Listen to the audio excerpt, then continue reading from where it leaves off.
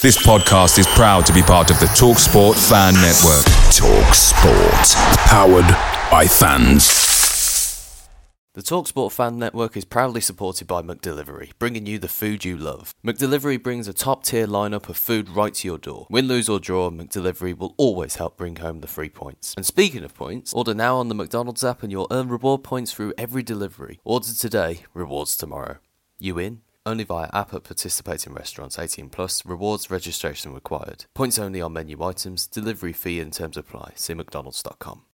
The TalkSport Fan Network is proudly teaming up with Free for Mental Health Awareness Week this year. As football fans, we often pride ourselves on knowing everything, from which substitution can turn the game around to the quickest route home to beat the crowds. However, when it comes to discussing feelings with our friends, we might not always feel as confident. That's why we're here to equip you with the right tools so you can reach out to those who can help. If your mates are struggling, let them know that the Samaritans are free to call on 116 123. That's 116 123. They are there to listen without judgment or pressure, 24/7, 365 days of the year. Let's all take a moment to talk more than football. This podcast is part of the Sports Social Podcast Network.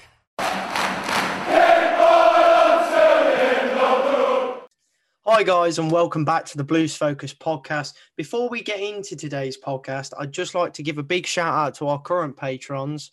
And if you'd like to join these names in the brand new Blues Focus Hall of Fame, you can join our Patreon page for just £1 a month.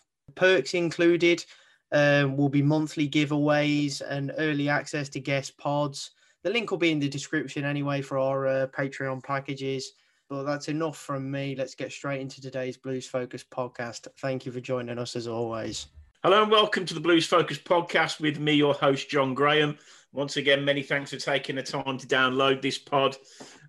We've seen some unbelievable numbers across all the platforms. So I think from all of us on this pod and behind the scenes, just want to say a massive thank you for continually to enjoy the content. It's been an unbelievable couple of months. And yeah, I'm sure the next couple could be even more interesting. So yeah, please subscribe on whatever platform you either listen or view this content. Please leave your comments. Been some really good stuff over recent days. And yeah, if you're on like iTunes, then please rate it because it does help us a great deal. So that's the housekeeping out of the way. So first and foremost, I just want to say hello to the first time, Carl. How are you? Yeah, good. Thanks for having me on. No problem at all. Bit of a cold one, I think, coming on tonight. I was going to say that it's been an interesting sort of hospital pass we've given you, but Baptism of fire. Exactly. But we'll get stuck into that in a minute. And Tom, how are you, mate? You're right. Yeah, good. Thank you, mate. You? Yeah, good. So right, let's get involved. Support for today's Blues Focus podcast is brought to you by none other than Manscaped. Manscaped specialised in all your below-the-waist grooming needs. They've only just recently landed in the UK, so you could be one of the first men in the country to even try out their products. So get looking at them now. They're definitely big in other countries, and they've finally dropped in the UK. I think many people can say, we've gone years without using the right tools for the job. So it's about time we started using the right tools for the job to avoid accidents. I'm sure we've all had uncomfortable moments in situations like that we'd rather not share. But to avoid those moments, why not invest in specialised precision tools to get the job done correctly? They've recently launched the Lawnmower 3.0, which I actually have here with me right now to show you. There you go. There it is in action. Got a little torch. I think that the torch is an interesting feature. I don't think I've ever seen anything like that on an electrical trimmer before. It's charged lasts up to like 90 minutes. So if you're a bit bored in a Blues game, then go shave your lower regions for the full 90 minutes. I mean, we are that bad, so it wouldn't surprise me if somebody did. It's waterproof, so if you wanted to take it in the shower, that's not a problem. It's not just for below the waist grooming, really. It can be for body grooming in general. But I feel like that as a whole definitely sells itself as a unique trimmer. So I'd highly recommend it, having tried it myself. So it's definitely worth a go anyway. And if you buy one of their packages, You get plenty of other little gifts such as this wash bag, some toner and some deodorant and whatnot. But no, having seen all that, if you are interested, then to get 20% off plus free shipping, use the code BluesFocus20 at manscaped.com. And there you are, sorted. You can have a nice little trim wherever that may be. So just to recap there, that's 20% off plus free shipping using the code BluesFocus20. So let's get into the podcast. I don't really want to break with tradition, and I'm mindful there is probably quite a large sort of elephant in the room, given an announcement over the last couple of hours. But I think it's important that we sort of say, you just quickly go through, I guess, why we're in the position we are. And if you didn't know before, then obviously Karanka is now party company with Birmingham City. We'll cover that in a lot of detail over the next sort of 45 minutes to an hour. But as I said, I think it's important that we put a bit of context behind it as to, I guess, why it came to an end. And I think a good place to start is the game yesterday. So, Carl, I'll start with you. When you saw the team sheets yesterday, what were your initial thoughts? I was pleased that he'd obviously got rid of the 5-3-2 or the 3-5-2 or the 6, whatever he wants to play sometimes. Yeah. I think we've looked better when we've had the 4 attackers on the pitch. And I think certainly with, I think that obviously we've all seen the facts and figures with the goal scored with Bella and Sanchez on the pitch. Yeah. So seeing that was a positive. I was a bit surprised that Gardner didn't get picked. To be honest, I think we missed a lot of his energy in the games he hasn't played. You know, he's been essential to the heavy metal football, I guess, if you want to call it, as Jurgen Klopp refers to it, you know, with the whole pressing game. Yeah. So there's an element of relief and a bit of disappointment. But I thought, you know, and as I said in my match day preview, you know, on the Blues Focus site, you know, I thought Bristol were there for the taking yesterday. Yeah. And I thought we had the metal there to go about doing that. So I was quietly confident. You know, I predicted us to win 2-0 in the preview, and I even put a bet behind that. You know, I really went for it. So yeah, Unlucky, mate. Yeah, that went well. Clearly, you know, and I thought that was that. Especially with that lineup, I thought it's probably possibly the strongest lineup we could have fielded with, or you know, maybe swapping Halilovic for guards. But yeah, relief, I guess, that it wasn't 5 at the back for a change. Tom, what do you think? I was actually happy with the lineup. Like as you say, the formation. I was glad he went back to 4 at the back because 5 at the back is always calamitous. The players, I think, you know, Bella and Sanchez, really, they have to play, don't they? They just have to. And it was nice to see Halilovic start, but I feel like Halilovic starting showed Karanka's gamble, I suppose, that it's now or never with this game. I have got to put the best possible attackers on the field to try and get something from today. And in fairness, he was unlucky because Hogan hit the post twice and we could have been 2-0 up easily.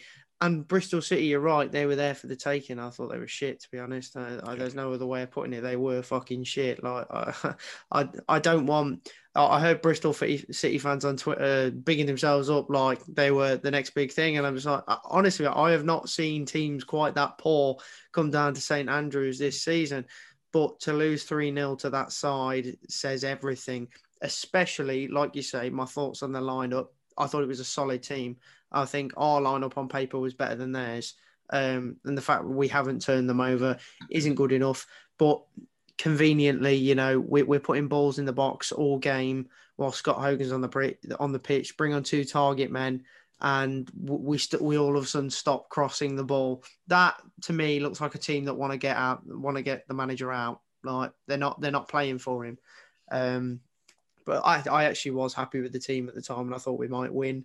I had a good feeling. I thought, you know what, yeah, 2-1 Blues today, or 3-1.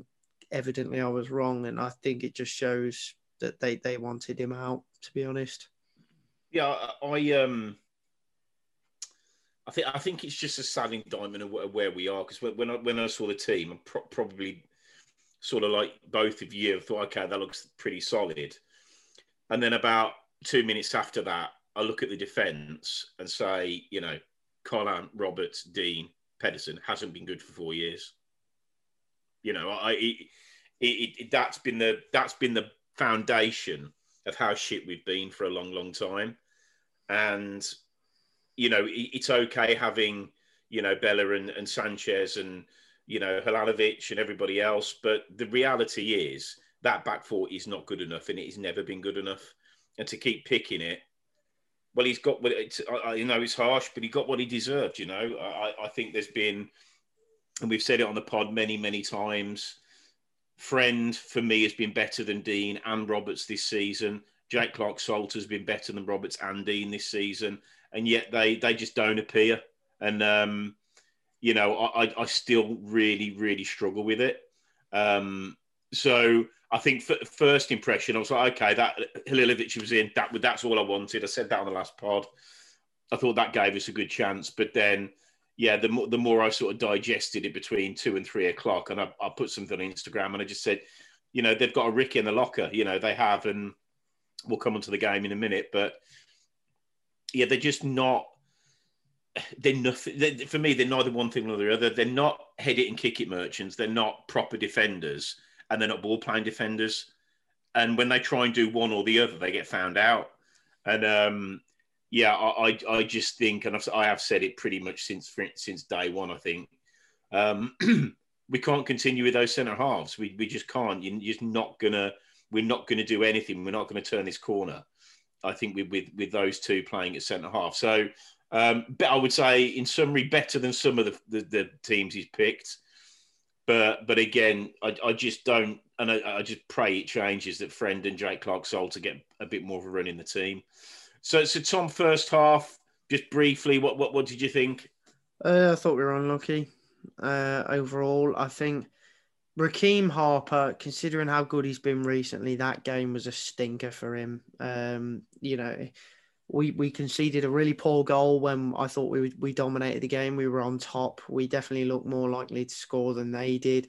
Then as soon as the goal went in, it was heads down. And, you know, as a midfielder, you can't lose the ball in the position he did. And we paid the price for it. And it was a good finish from Casey Palmer. But Casey Palmer tore us apart all day long. It was, you know, it was easy business for him, easy pickings. And it's frustrating, but even, you know, Roberts and Dean being spread so far out wide that we're not going to be able to defend those sort of mistakes if they attack centrally. It's weird because I don't know why we were covering wide areas as such, because on both wings, they had strikers playing as wingers. They're not natural wingers. I don't think we have to worry too much about how they'd play, but from looking at Bristol this season, they've actually been a very central attacking team. So I didn't understand the game plan to defend out wide. You know, I even spoke to a Bristol City fan who said that out wide, they've been really poor this season. And I don't think they caused that many troubles for us out wide. But I'd say Semenyo had a good game, but Semenyo had a good game because of his high press. That was it.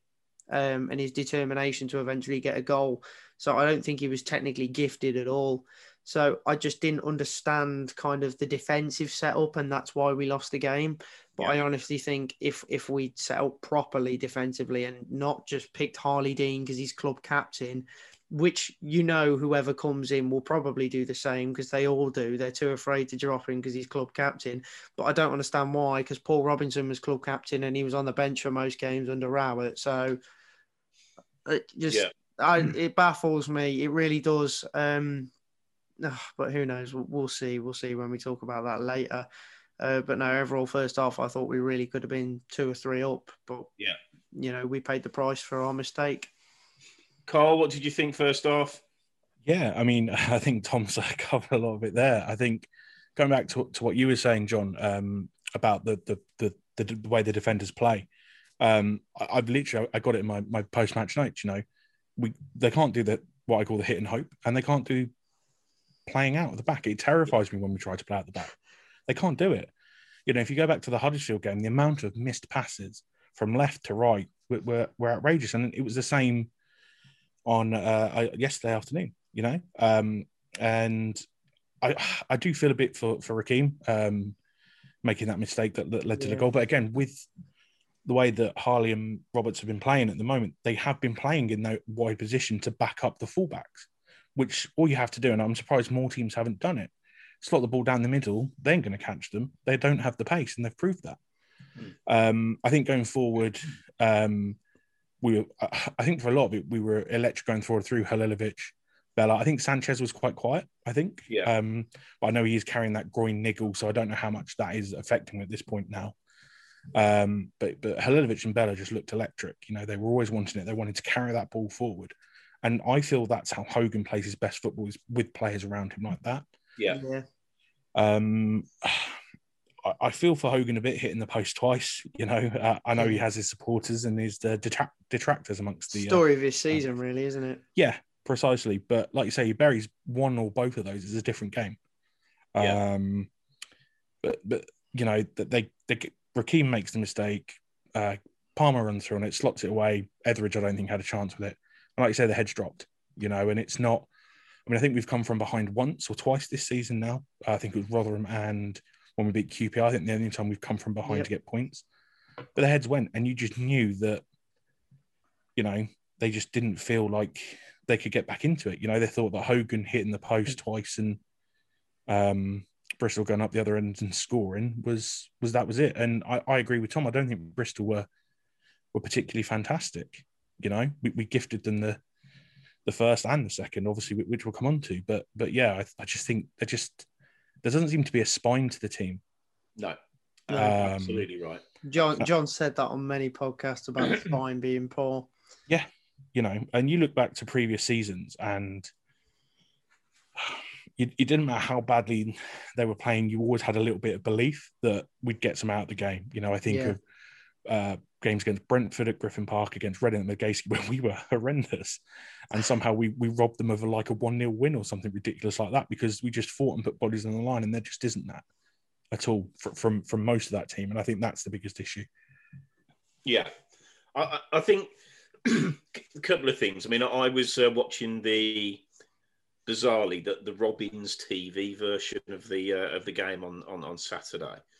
And it was quite interesting to hear their commentators. And the one, there's an Irish guy and he looks after, excuse me, their under-23s. And he nailed our team, all the problems within the first 10 minutes. And it was really interesting to get that sort of independent view of somebody that probably doesn't watch us that much. And he was just saying, just let Dean have the ball, let Roberts have the ball, and let them try and pass it because they're doing nothing with it. And Pedersen was not great yesterday. And there was yet again, Harley Dean. I think it was probably the first 10 minutes. He completely missed his header.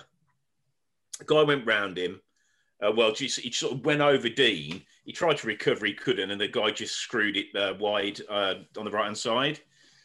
And as soon as he missed the header and obviously the guy missed the chance, Dean was then berating people in front of him he just basically missed a free header with no pressure. And that's always been my problem with him. You can't have a captain who is so keen to pass the blame on when he is squarely at his door, and it has been over and over and over again. So that, for me, I thought we do when we start tentatively. Harper, you know, I think that mistake really affected him. Because the way that we should play, we need him or Halilovic literally taking the ball off the centre halves and building play. I've said it a few times, because if you just get Roberts hitting those 40-yard diags, it's absolute to Bella. He's 5'0". It's absolutely pointless. So I just think Harper maybe went hiding a little bit, and it's understandable. He's a kid. It's a big game. We're in this shit. He's probably never been in anything like this before. So yeah, you know, I felt for him. And yeah, I'd agree with you, Carl. I thought Sanchez wasn't as good as he. You know, we've been. I think more often than not, you know, he's put a decent performance in. I do worry about him defensively when he's sort of cutting back inside on his left foot. I just think it's suicide. Sorry, Tom, did you want to join in? I was going to say, funny you mention like Raheem Harper. You think about kind of the signings we've made, considering the situation that we're in. Why do we always sign players that aren't experienced in a relegation dogfight? Like, that is my question, because that's what we're in. No one can assume that we're not in that. Even in January, we knew what we were in. So why not sign players that know what they're fucking doing rather than sign... don't get me wrong, Raheem Harper has been fantastic. And in some games, he's been a revelation. And I'm more kind of questioning some of the other signings more than him. But still, I do think that we should sign players that have this fighting experience, because that's what we lack. The problem is that is what we lack. You don't fucking know, though, do you? I don't know whether he can handle it. I don't know whether he can handle it because he never plays him. Lecco's been poor, but we don't really know. He's not really been given a massive opportunity, in my view. We haven't seen Cosgrove. So it's like with the players that we've signed, Clayton was crap. He went through a really bad sort of, few games. That I can't remember the goal that he tried to shepherd the ball out and effectively we conceded off that. We haven't seen him since. San Jose, haven't seen him since. Now, I don't believe for 1 minute they're all shit. I just don't. I'm just not having that. So, yeah, I agree with you. I do question the signings, but I question them because I haven't seen them. I mean, the lad from Man City, he might as well not have bothered. And you've got Jude Bellingham basically bossing Champions League games, and he's younger than this lad we signed for Man City. And as I said the other day, if he's been at Man City for 4 or 5 years with the best coaching, best facilities, good name for himself, we buy him, lots of clubs in for him, I reckon he's doing a job against Bristol City. I'm not having that he isn't. So, I just think that first half, Hogan was unlucky. I think it maybe is a blessing that they didn't go in because we'd have just kicked the can down the road for another couple of games. But other than that, it's just another Blues performance. Very defensive, looked incredibly shaky when we're under pressure. I didn't, when 1-0 down. I don't know where the heads went. I just think it was just it was a continuation of the way that we play, and Halilovic, it's like torture because you've got somebody on the pitch that is so good, but we just can't get him the fucking ball. And when he's got the ball, it's just embarrassing how good he is. I mean, again, I was watching it with my lads yesterday, and my eldest Ben, we're just pissing ourselves. I mean, his left foot is ridiculous. Absolutely ridiculous. And that it doesn't matter whether he's had any, I guess countering the relegation experience bit, it doesn't matter when you're that good. It's because he's just unbelievable at football. Okay. I thought the first half, more of the same shit, really. Carl, second half, what did you think?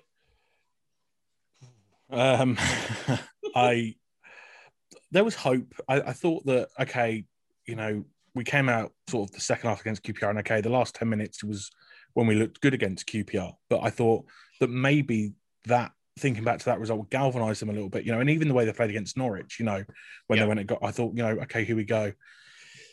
But it almost seemed worse. Like there was just nothing.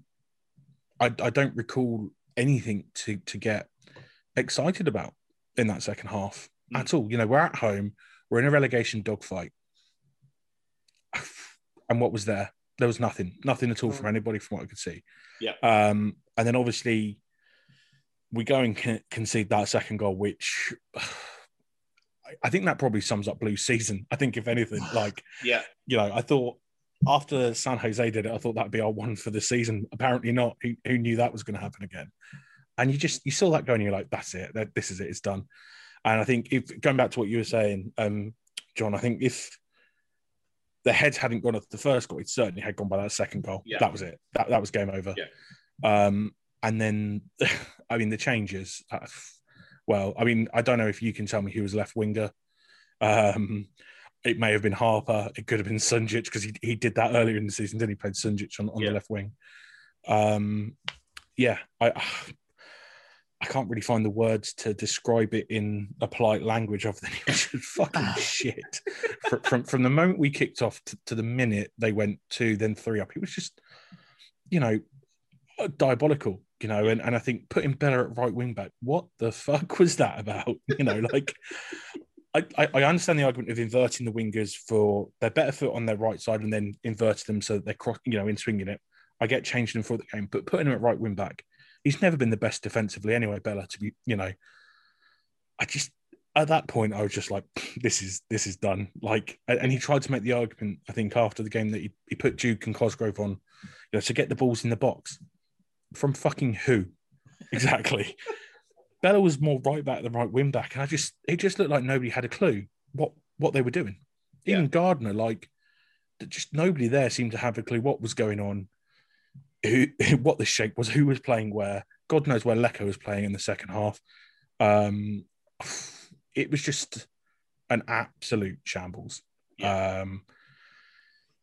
The third goal, no one bothers to put a tackle in. Fair play to Bristol City, nice little bit of interplay, but someone puts a tackle in, that's that. Take the foul if you have to at the end of the day, but no one does. They should have had a fourth. I think Everidge made a low save as well. Yeah. But they walked through us like we weren't there. It's just got to be stronger, got to be better. And it was like watching a pub team who turned up hungover, not really wanting to play the game, but, they've paid their subs for the season, so they've got to play. Yeah. And it comes back to no spine. There was no spine. There was no energy. And I think Bella summed it up best. I think we got a corner in the 88th minute. And I was thinking, okay, we might get one back here. Bella put a decent ball in, swung it in, first man, they cleared it, and off they went on a counter-attack. And I was like, wow, that's it. And I think that second half summed up the bulk of Karanka's reign for me. No ideas, no passion, no creativity. Just no clue what the fuck was going on, basically. Yeah. No, I think that's more than fair. Tom, what were your thoughts second half? I thought there was no plan B, no confidence, nothing, absolutely nothing. No desire, no heart, no battle, no fight, absolutely zilch. Zero. Fuck all. It was just a complete waste of 45 minutes. We might as well have just stopped the game at half time and go, here you go. Here's the expected 3-0. We all know it's coming, lads. Off you pop. So I don't think there's much you can say about that second half other than the fact that O'Dowda comes on for 2 seconds and his first touch of the game is a goal. Of course that happens against Blues. He's only just come back from injury as well, bearing in mind. And that second goal was just another individual error from a man who has been rejuvenated in recent weeks, in fairness. Pedersen has been probably one of our better players over the last 2 or 3 weeks. And to see him do that, it's going to harm his confidence. But I do feel that with Karanka going and a new man coming in, that could help maybe, I don't know, freshen those individual wounds that we have in the squad from mistakes this season. Just need to patch those up and do the basics right. But overall, that second half performance was what I'd expect, to be honest. I not for a second did I think we were turning that game round ever. Just looked like there was no hope. So I wasn't exactly excited. I honestly think academy sides could beat us at this point. I think bloody Scottish League One sides like Falkirk or Partick Thistle could give us a run for our money. I just think we're awful, and I think it's a relief that those Scott Hogan goals didn't go in because now Karanka's gone. And not saying he's a bad manager, but he just doesn't suit this side. End of story. Done. Yeah, I think just the lack, and the one thing you'd expect from, well, not just Blues, I suppose, any team in the situation we're in, we just don't get involved, don't get amongst it. There's no, a crunching tackle can set the tone of play for 10 or 15 minutes. It buoys the team. We sold the man who can do that on a free. But Yeah, exactly. I will be coming on to that in the next bit. But the second goal, that was coming because they just fuck about on the ball because they've just got no confidence. They know that, and the amount of they don't want it. None of them want it. You know, as soon as Roberts gets the ball, he's just. I said it. He just shits himself. It's like 11 Stephen Gleesons. I've said this before. It's just fucking unbelievable for professional footballers. And you know, and the thing is, and this is where I would criticise Harper. You know, he's got to be bigger, and he's got to say, okay, I need to put that to one side. And they know. I mean, if we can see it, they can definitely see it. If Dean's got the ball at his feet, or Robert's got the ball on his feet, somebody go and take it off him. For fuck's sake, just somebody go and get it off him and build the play. And yeah, and then obviously third, it could have been, like you said, Carl, could be 4 or 5, pick a number. They were gone. The substitutions, and as you said, the formation, it was just, you know, he just anything. He was just trying literally anything, because I think he knew that the writing was probably on the wall. The other one that I do worry about, and I think it's time to consider, Etheridge. I just there was a moment yesterday where he tried to do a chip ball to the right hand side. He went to take his long run, then he went halfway and thought, no, I'll try and be clever here, and just smashed it straight to their centre forward.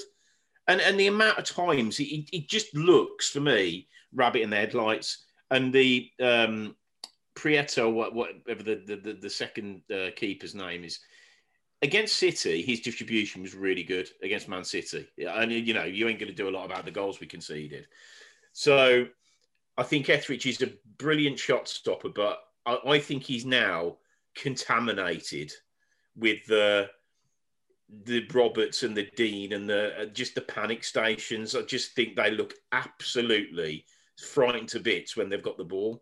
And he's not as commanding as he was. I wouldn't lay the defeat at his door by any stretch of the imagination, but I think his name goes into the hat as far as, right, do we need to make a change? I think there's a lot of them that are going to be going in that. And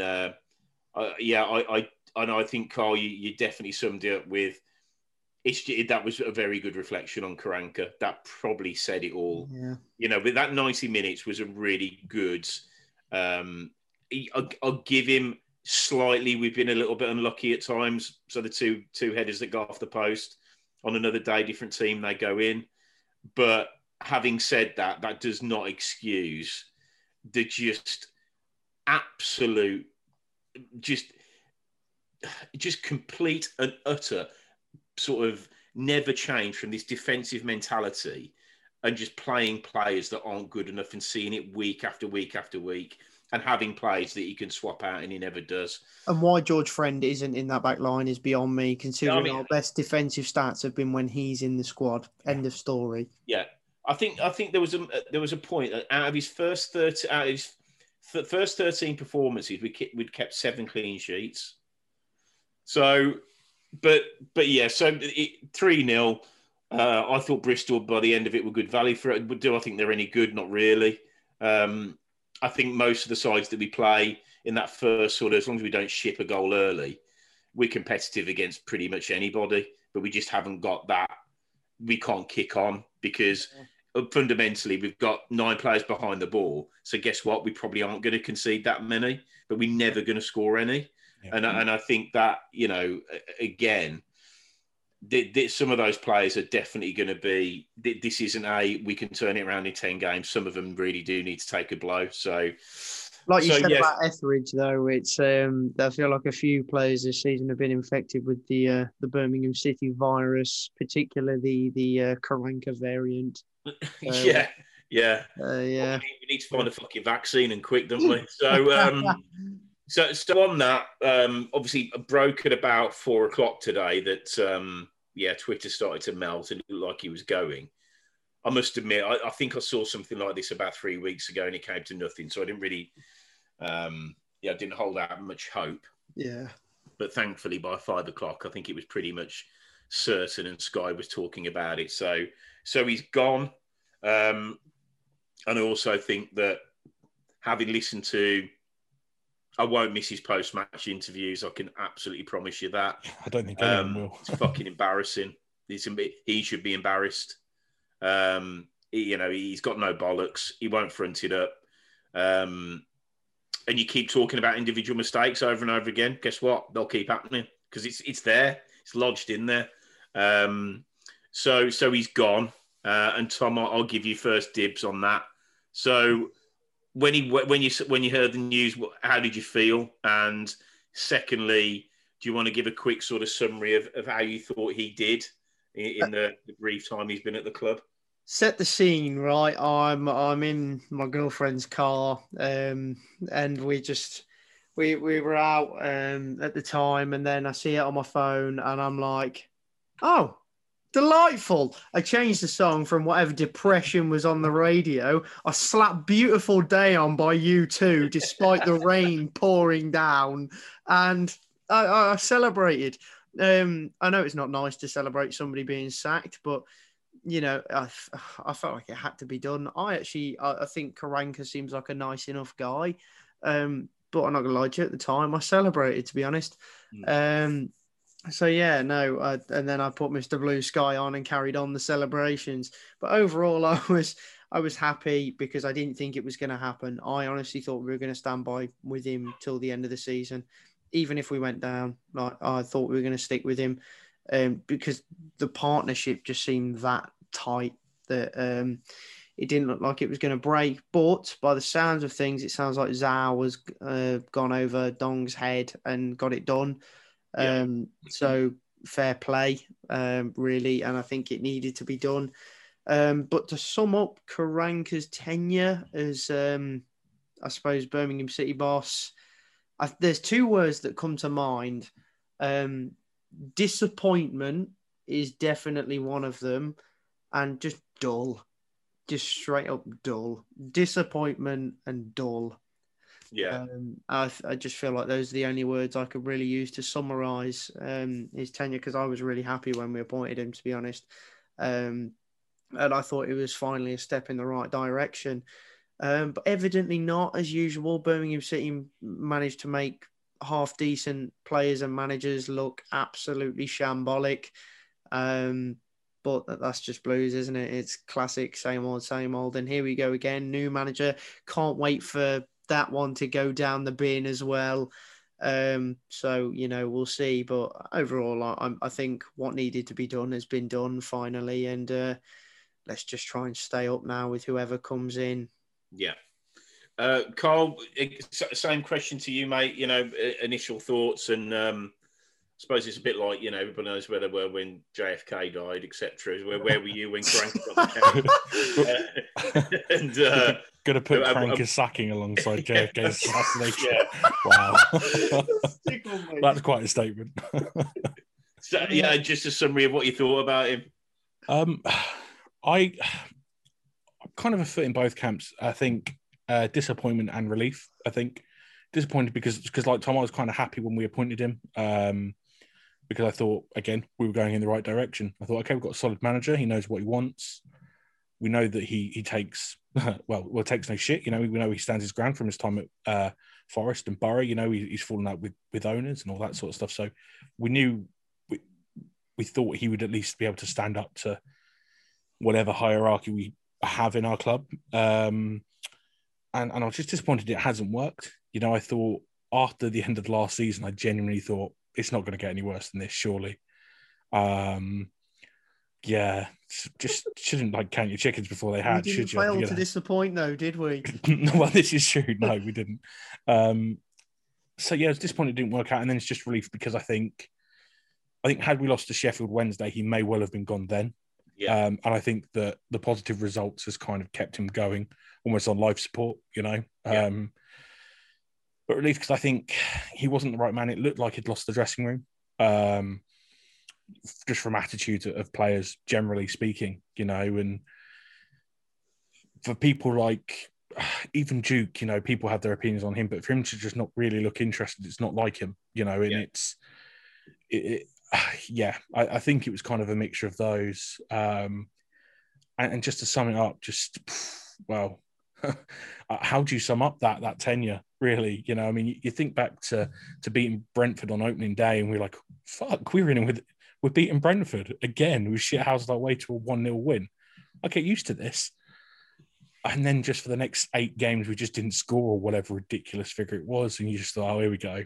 And I agree with Tom, dull, just absolutely dull. Like, at no point, like, with the exception of Sheffield Wednesday, maybe QPR and Norwich, did we ever look like we wanted to play attacking football and have a go at the team? And it seemed very much like, let's not concede for 30 minutes, and then we'll try and score. And then if they score, we'll give it a go. But if they score again, then we'll just give up.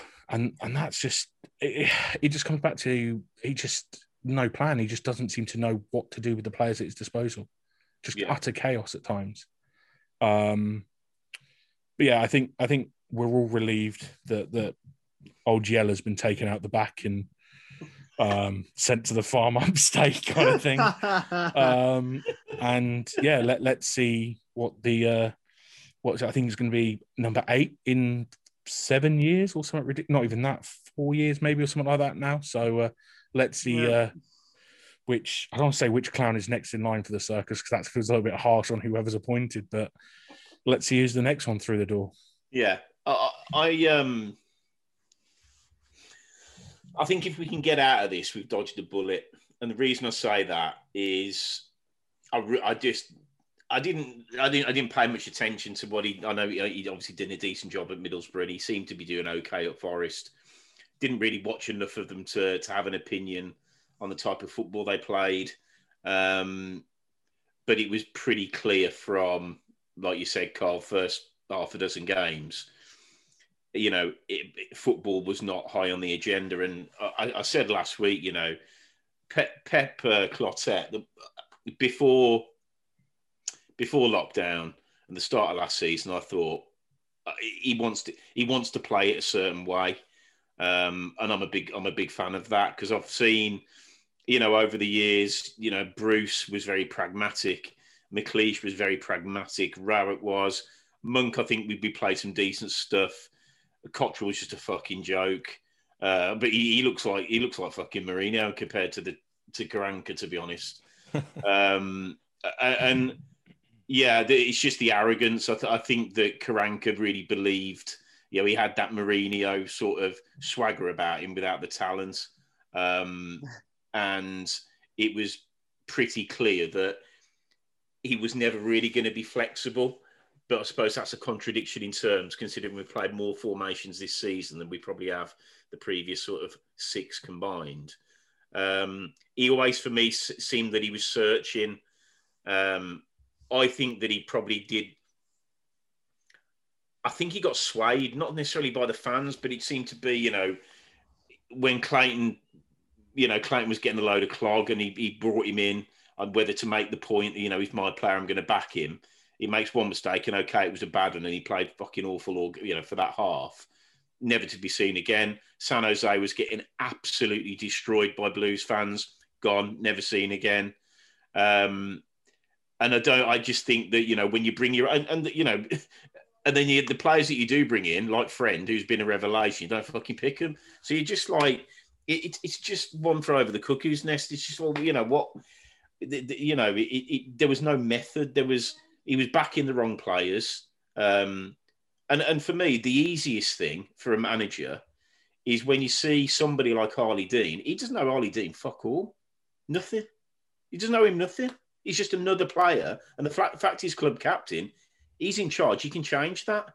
He should have just given it to Friend like he did against Man City. That was the time for me, because that's when Kiftembelt was playing. He was back in the team. Friend was superb. He made him captain. Yes, we conceded early, but look at what Man City have done over the last since we played them. I'll take 3-0 because it'd be about 15 the way we're playing at the moment. So I think there was something from that Man City game that he could have really, I think, held on to if he'd just had a bit of bloody.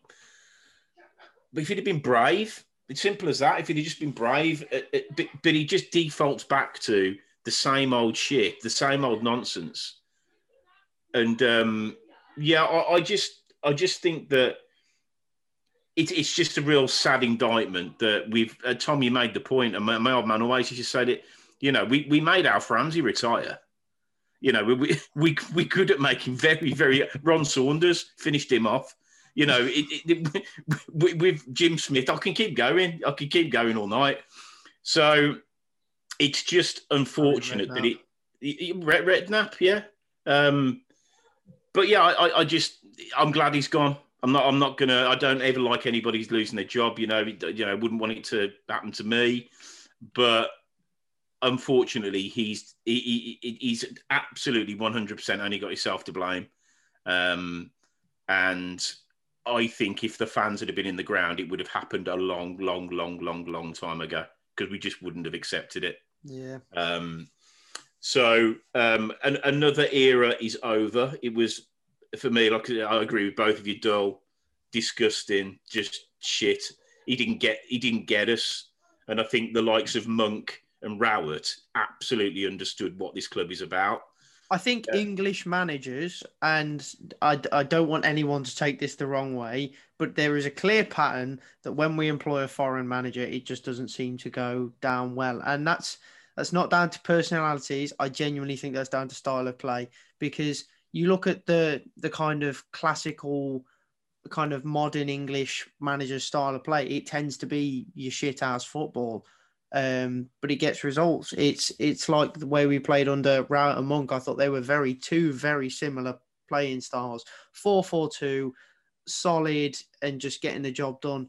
Yet you look at when we employed Zola, he wanted 5 at the back. Karanka wanted 5 at the back, and it just seems to be a bit of a common pattern. And I think the owners have always wanted us to play, a good-looking brand of football, and that's why we bring in these stylish managers from Spain or Italy or wherever to try and implement that pretty football. But it just doesn't work. It just doesn't work with Birmingham City. Not just this league in general, because there are one or two that it works with. Wolves, they went up with 5 at the back all season, and it worked for them. But we're not those sides. Unfortunately, we're Birmingham City. I think with that, Tom, there's no reason why we can't be like that. I whether it's an English manager or a bloody foreign manager, I just think that, you look at some of, we had, it was Richard Beales on when he was just talking about, the progress that we had behind the scenes for so many years, developing really good players, playing a really good style of football. So I think it's just a matter of, I think you're sort of dictated the way you play by the players that you've got. And Karanka certainly got it wrong with the players that he had at his disposal. Because as we've said a million times, if you're a defensive manager, you need a solid defence, and we haven't got that, and he should have bought one. That was his biggest mistake by a mile. But I would like to see us play some football. I would like us to try and be a bit braver. Look at Barnsley. The only reason they didn't play football against us when we played them a couple of weeks ago is because it was the most defensive setup I've ever seen in my fucking life. He didn't just park the bus. He got the whole fleet and fucking parked them. But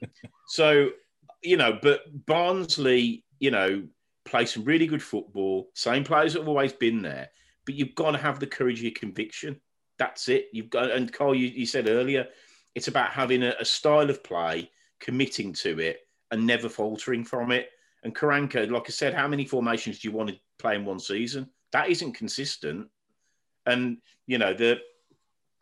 just throwing up a load of players. Also helps to have a plan B, which he never had. Absolutely. Yeah. I just think that it's going to be an interesting one now, I think, because obviously they've pulled the trigger. I'm glad that whoever it is, from the upper echelons of whatever dubious company owns the club, decided to pull the trigger, because Dong was never going to do it. And I pray to God he goes. But I don't think he will. Certainly not until the end of the season. So Carl, just thinking about moving forward, some of the names. Oh my God. It's literally, this could be fucking anything. So Carl, over to you. Thanks. Well, I think we should probably rule out John Terry. Let's be honest. I can't see that moving forward as a potential. I think he's like 10-1 or something like that. Not sure he'll go down well either side of the expressway. I think it's got to be survival. That's it right now. We can give a manager a job. There's a summer to give a manager a job. I think we need someone who is. I agree. Obviously, come back to what Tom was saying. I think English managers tend to have got the club and connected a lot easier. I think it's got to be someone who's got championship experience. Let's not have, I know some guy who maybe managed a team in the Spanish third division for a season and kind of just missed out on the playoffs, and we don't need exciting. We don't need young. We just need someone who will basically come in, keep us up and shit house our way to, even if it's 1-0 wins between now and the end of the season, I don't care as long as we're up. I think we're all kind of agreed. I think a lot of the fan base would love Chris Wilder in. I think that would be a wonderful coup. Whether or not he'd want to come to a team 21st in the championship, But I think he's favourite for the Celtic job. Yeah. Which it might be Scottish football, but Celtic Blues, I can't see us being in Europe anytime soon. Yeah. Pulis seems to be the favourite, I think, and it's not what I would go. Well, I don't know. That's the thing. Where do you go? Do you go for someone who is Pulis, who will literally set up 2 blocks of 4, put 2 strikers up top, and just say, "Come on in, let's do this and win 1-0"? Or do you try and be creative? It's a tough one. I think not because I necessarily rank him. I think I've got to go. I would say Pulis is, to keep us in the league. I think Pulis is the answer for now. Yeah. Let's get through 10 games. I mean, the next 4, I think we can probably write them off if we're honest. If we get anything from them, that would be wonderful. But I think we could have our pants pulled down and all sorts in the next 4 games. And that's probably not even the worst part of that. But if we get past those 4, then we've got some very winnable games. The 17th of April is Rotherham, which is massive. Yeah, that's a huge game. You reckon they'll play by then? Well, yeah, they're going to have to, aren't they? At this rate. Oh, I really hope we beat them, because the fact that they've missed so many games really it just boils my blood. For now, give him 10 games to save us, and then let's stay up. Let's not worry about the football. Let's just worry about winning games. Yeah. Or even drawing them. Just any fucking point we'll do it this time. And let's get to the summer still somehow in the championship, and then we can go, okay, let's look forward from there. I think just dropping back slightly to what I was saying, I think it's positive that Zhao has done the firing. He did the same to Cottrell, if you remember. Yep. And then brought in Monk. So hopefully we're going to get a similar situation where he's picking the manager and not Dong. Yeah. But yeah, I think get Pulis in. He's got the experience in the championship. Okay, he didn't do great at Sheffield Wednesday, but look at the shit that went down there. He's not going to have to worry about transfer budgets right now. He's not going to have that conversation. Just get us to the end of the season, get us over the line. Yeah. And then we can move forward from there and hopefully start the rebuild. Okay, now Tom. I completely agree. I'd honestly take Tony Pulis, to be honest. As much as it kind of pains me, I would take him on the base. Not even just take him. I think it probably will be him. Let's face it, because I think the Craig Gardner pull is also kind of there. They're buddies, so it wouldn't surprise me if kind of Craig put a word in. I think Pulis He's done that over the last 2 fucking weeks. Honestly, in my view, sorry to cut you, mate. It's all right. His brand has been smashed to pieces right here. Absolutely smashed to pieces. Because he's meant to be the guy that gets it. He's meant to be the guy that. And okay, Karanka must be quite headstrong, but I think he's done himself no favours whatsoever. He left and he came back. I think it probably would have been a wise move to stay away for a while. It's not a brilliant servant to the club on the pitch, but this has been if we go down, he's front and centre. Not liable completely, but he's definitely in the mix. Sorry, Tom, go on. It's all right. Yeah, no, I completely agree with you, mate. But it wouldn't surprise me if Pulis took the. I think he needs it after that Sheffield Wednesday blow. To be honest, it's not a nice one to have on the record. So no, Birmingham City could be his second chance in that regard. And I think keeping us up would be a massive, massive achievement on his resume and would put him in good stead to have the job permanently if he wanted it. One name I did see pop up, not like we're literally talking like 20 minutes ago. Sorry, it come up on my phone. Was Mark Bowen's interested in the job? Personally, I would be okay with it on the basis that you look at Reading last season. They were in the shit, and he took over as caretaker and got them out of said shit. And on that basis, I wouldn't be completely wholeheartedly against it because I actually played some decent football under Mark Bowen. And I think Reading actually sacked him on a bit of an unfair basis because they weren't in that poor form.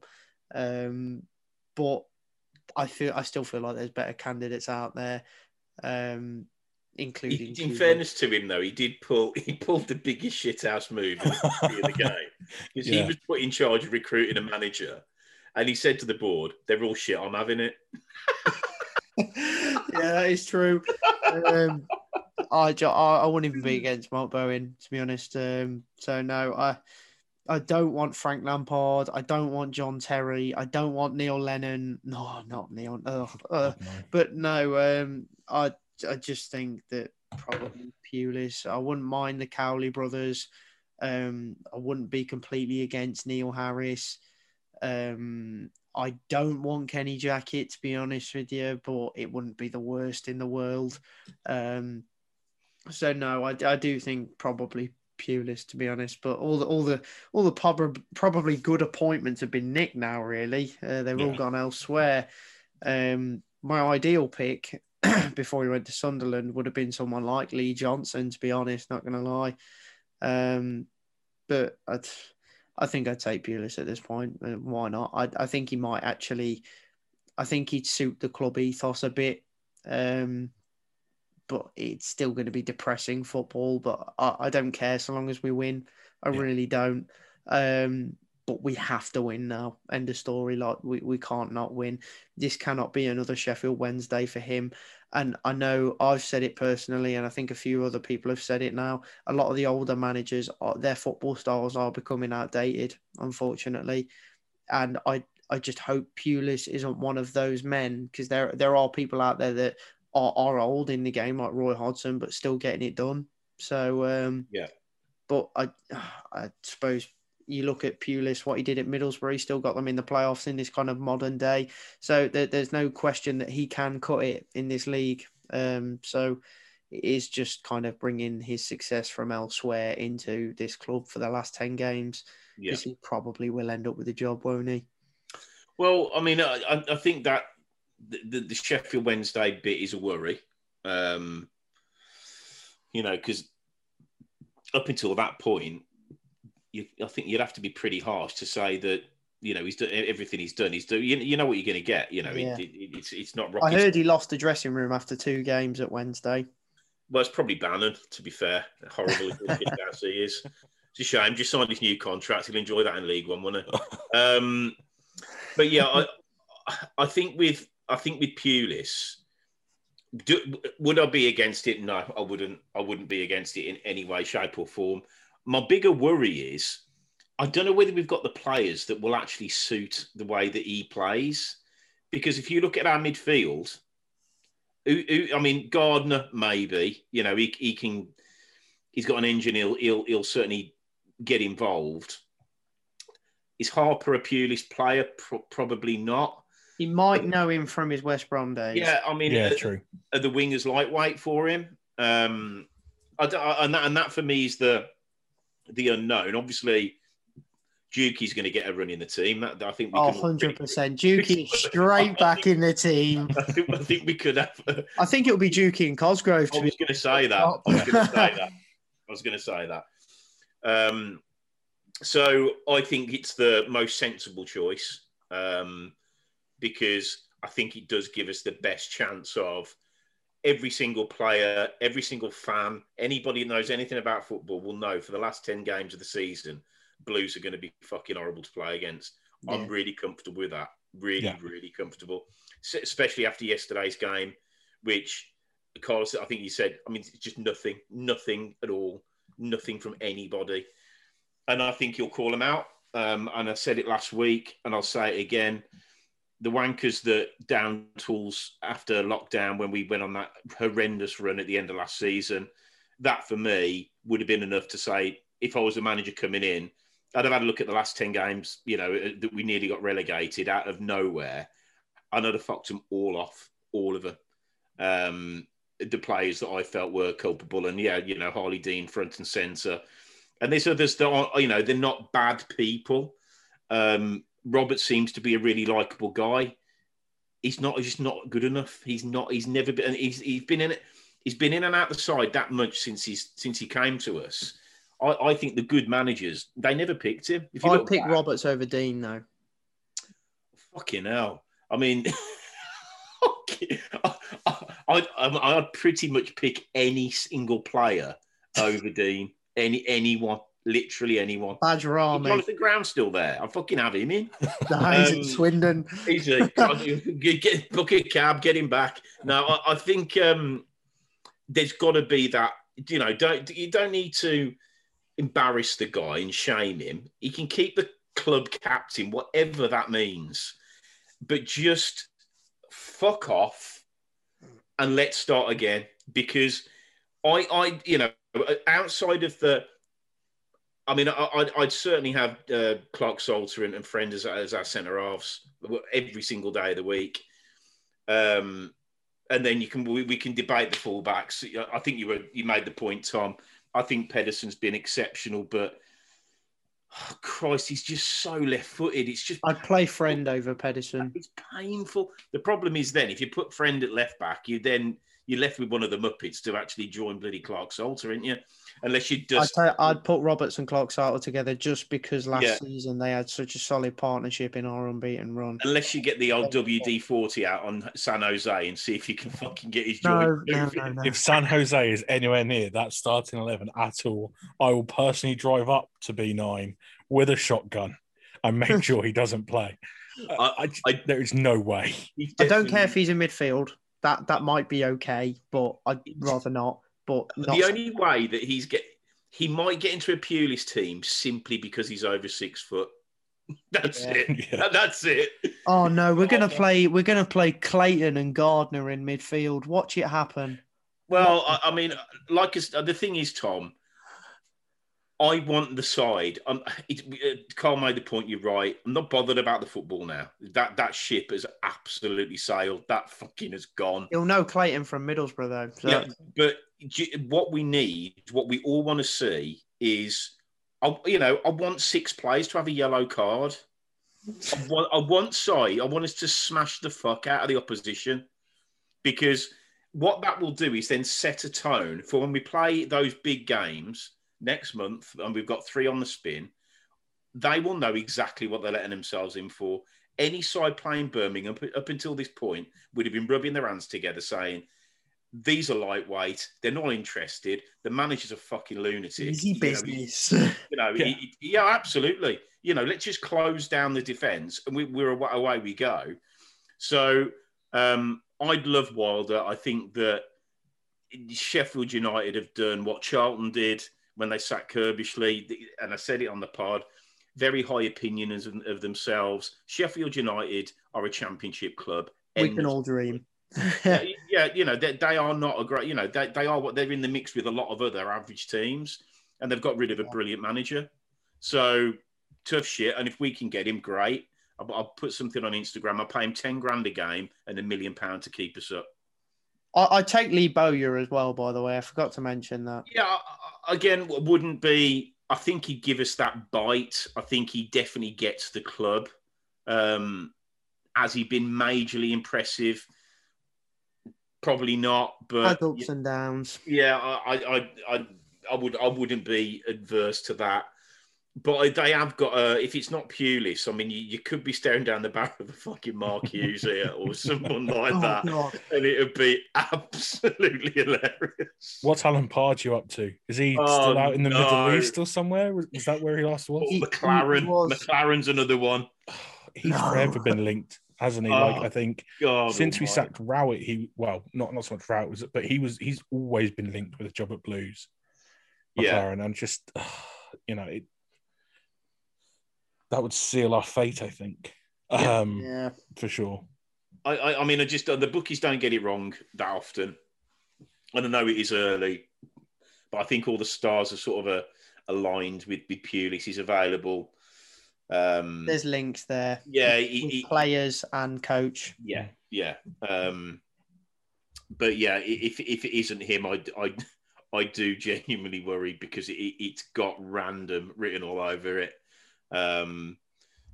But Carl, as you said, hopefully we'll follow suit of the, you sack off Cottrell and then make a decent appointment. And maybe it is, if Dong does any of the decision making, it goes to shit. So hopefully, one of the, I guess, the more senior people in whatever business owns the club will do it and get it right. So yeah, we will see. So just briefly going on to Reading before we... Not much we can say. No, there isn't. It's I mean, I think that, yeah, the one thing, if it is Pulis and if he does come in on Wednesday, that I think gives us a big shot in the arm, and they're going to be thinking, this is not the game we actually thought we were going to get. Yeah, we've beaten them once this season, so why? Yeah.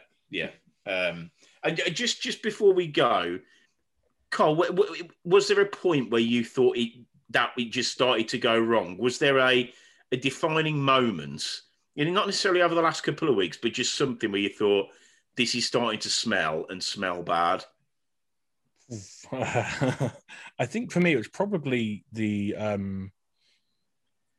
it was pretty recent. I mean, I wouldn't say I've backed him all the way, but I think probably the Huddersfield game, where we got a point out of it, and in normal times, a point away from home isn't bad. But you know what? We'd won 2 games in a week, which was for the first time since fucking, I don't know, the dinosaurs were on the earth or something ridiculous like that. We'd played well for 3 solid games, which, what was that? That was maybe 2011, the last time I think we fucking did that one, to be honest with you. And I thought, we're going to carry this form on. And there was part of me that thought, we turned a corner here. We rocked up to Huddersfield. The team had changed. I get you've got to rest players every now and then, but that team were on a roll. They knew what they were doing. They knew what their jobs were. Yeah. And the minute that team lineup came out, I was like, no, this is it. This is the point where if we don't win this game, for me, he's got to go. Regardless of what we do against Barnsley or anything after that or whatever our games, he's got to go. Because that game against Huddersfield were fucking dog shit as well. I think they've conceded 13 in 15 or something ridiculous. They're all over the place. And we gave them an in. Do you know what I mean?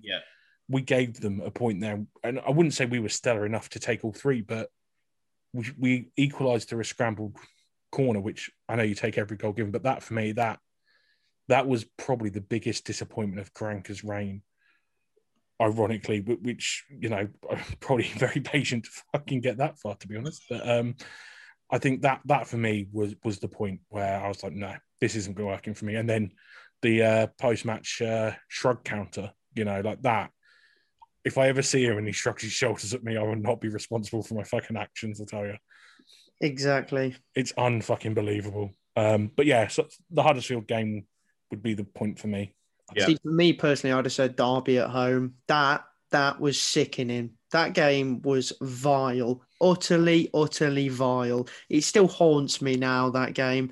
I've never been so angry at a Blues game in my life. I was probably more angry about that game than I was when we lost to Villa 1-0 because Grealish scored, being the hero. I couldn't believe it. I was so angry. I was like, no, if we play like this, we're going down. End of story.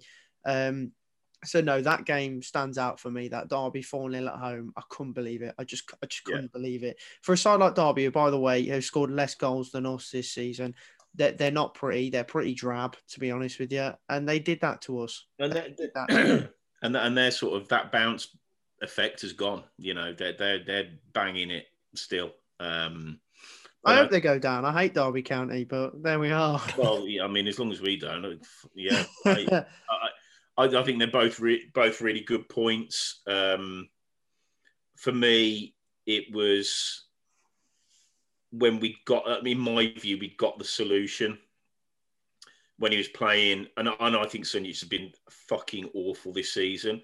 But when he was playing with Kifton Belt, they both looked like they got something really good going. We'd got a couple of victories. We were unlucky against Watford when we lost 1-0 to that late penalty. Kifton Belt was taken off because he was on a yellow and probably going to get sent off. You never saw him again. And you're like, you've identified you're in the shit. You bring Kifton Belt in, everything changes. Literally, night and day, everything changes. And not only do you bomb him out the side, you bomb him out the club. And crazy how we were tweeting about him being like Zidane, and then the next day he's off to Millwall. Yeah, and that for me, it was definitely the start. I was absolutely, I just could not believe that we'd got rid of him. I couldn't believe it. Surely Karanka has to be like, no, this cannot happen. He cannot leave. I don't know who, anybody that watches any football can look at that as a good deal. He was on no money. No, I mean, if he was on 10 grand, I'd be amazed. If he's on 10 grand a week, I'd be amazed. I'm pretty sure he's on like 5k. Yeah, so he's on fucking no probably money. One from the old wage, the salary cap, wasn't he? I guess. Yeah, you know, he's got the contract's dead at the end of the season anyway. So it just made no sense to get rid of him, given that he was the engine room of the team. Precisely. So it was that, and then, as we've said before, McGree's had some really good performances. You never see him again. Like Jake Clark-Salter, I don't think he's had a bad game. You never see him. Friend's been amazing. You never see him. So all of those things, you just never knew what side he was going to pick. And for me, yeah, but it was definitely Kifton Belt, because I just didn't understand that we'd got the solution, and it was staring him square in the face, and he just fucked it off. So, yeah, for me, he could have gone at that point. But we shall see what occurs. As we said, Reading, who knows? I fucking couldn't predict fucking anything at the moment. 1-0 Blues. Yeah, it's got that written all over it, hasn't it? You absolutely know they're going to turn up and win 1-0 or something like that. Well, let's hope they do. Because I think, you know, Cole, you're right, and Tom, you've mentioned it. The next few games are a free roll for us. But I do remember when Lee Clark got sacked and somebody took over as caretaker and we got done 8-0 the next game. So 1-0 or 8-0, who knows? That was scarring. Don't. I've seen many things at that club, but that fucking took the piss, to be honest. But anyway, I think we're all relieved. I think that's probably there is now. I think it's done. They've made the call. I think all of us over recent weeks have been saying, you know, time is time. We've got to go. So we've got 10 games now, 10 massive games. I think we need to win at least 3, maybe 4, which is going to be a tall order. But we are playing some sides in and around us, so who knows? But on that bombshell, as they say, it's never dull, is it? Well, fucking absolutely just mental club this is. But yep. Hey, so Cole, thank you very much for joining us, mate. Really enjoyed that. Yeah, thank you for having me on, and thanks for the baptism of fire. No, well, Christ, if you come on the pod's going to fucking, you definitely come on next. I mean, we might actually get a result. So, yeah, but no, thanks for your contributions. And Tom, as ever, mate, thanks a lot. No worries, mate. Pleasure. All right. So there we have it. Interesting times, terrible performance, but it did finally get rid of the nutcase. Who knows what's coming in next? I think we are going to be calling for the police, or the Pulis, as they say. And, you know, who knows? I think we know the style of football that's coming. So, yeah, I think watching behind hands is going to be the way forward for the next sort of 10 games or so. But who knows? We've now got a plan, I think, to aim for. And, interesting pods down the road, I'm sure. But between now and then, stay safe and keep right on.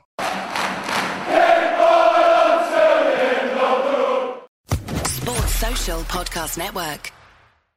The TalkSport Fan Network is proudly teaming up with Free for Mental Health Awareness Week this year. We understand that the journey as a supporter isn't always smooth sailing, but rest assured you're not alone.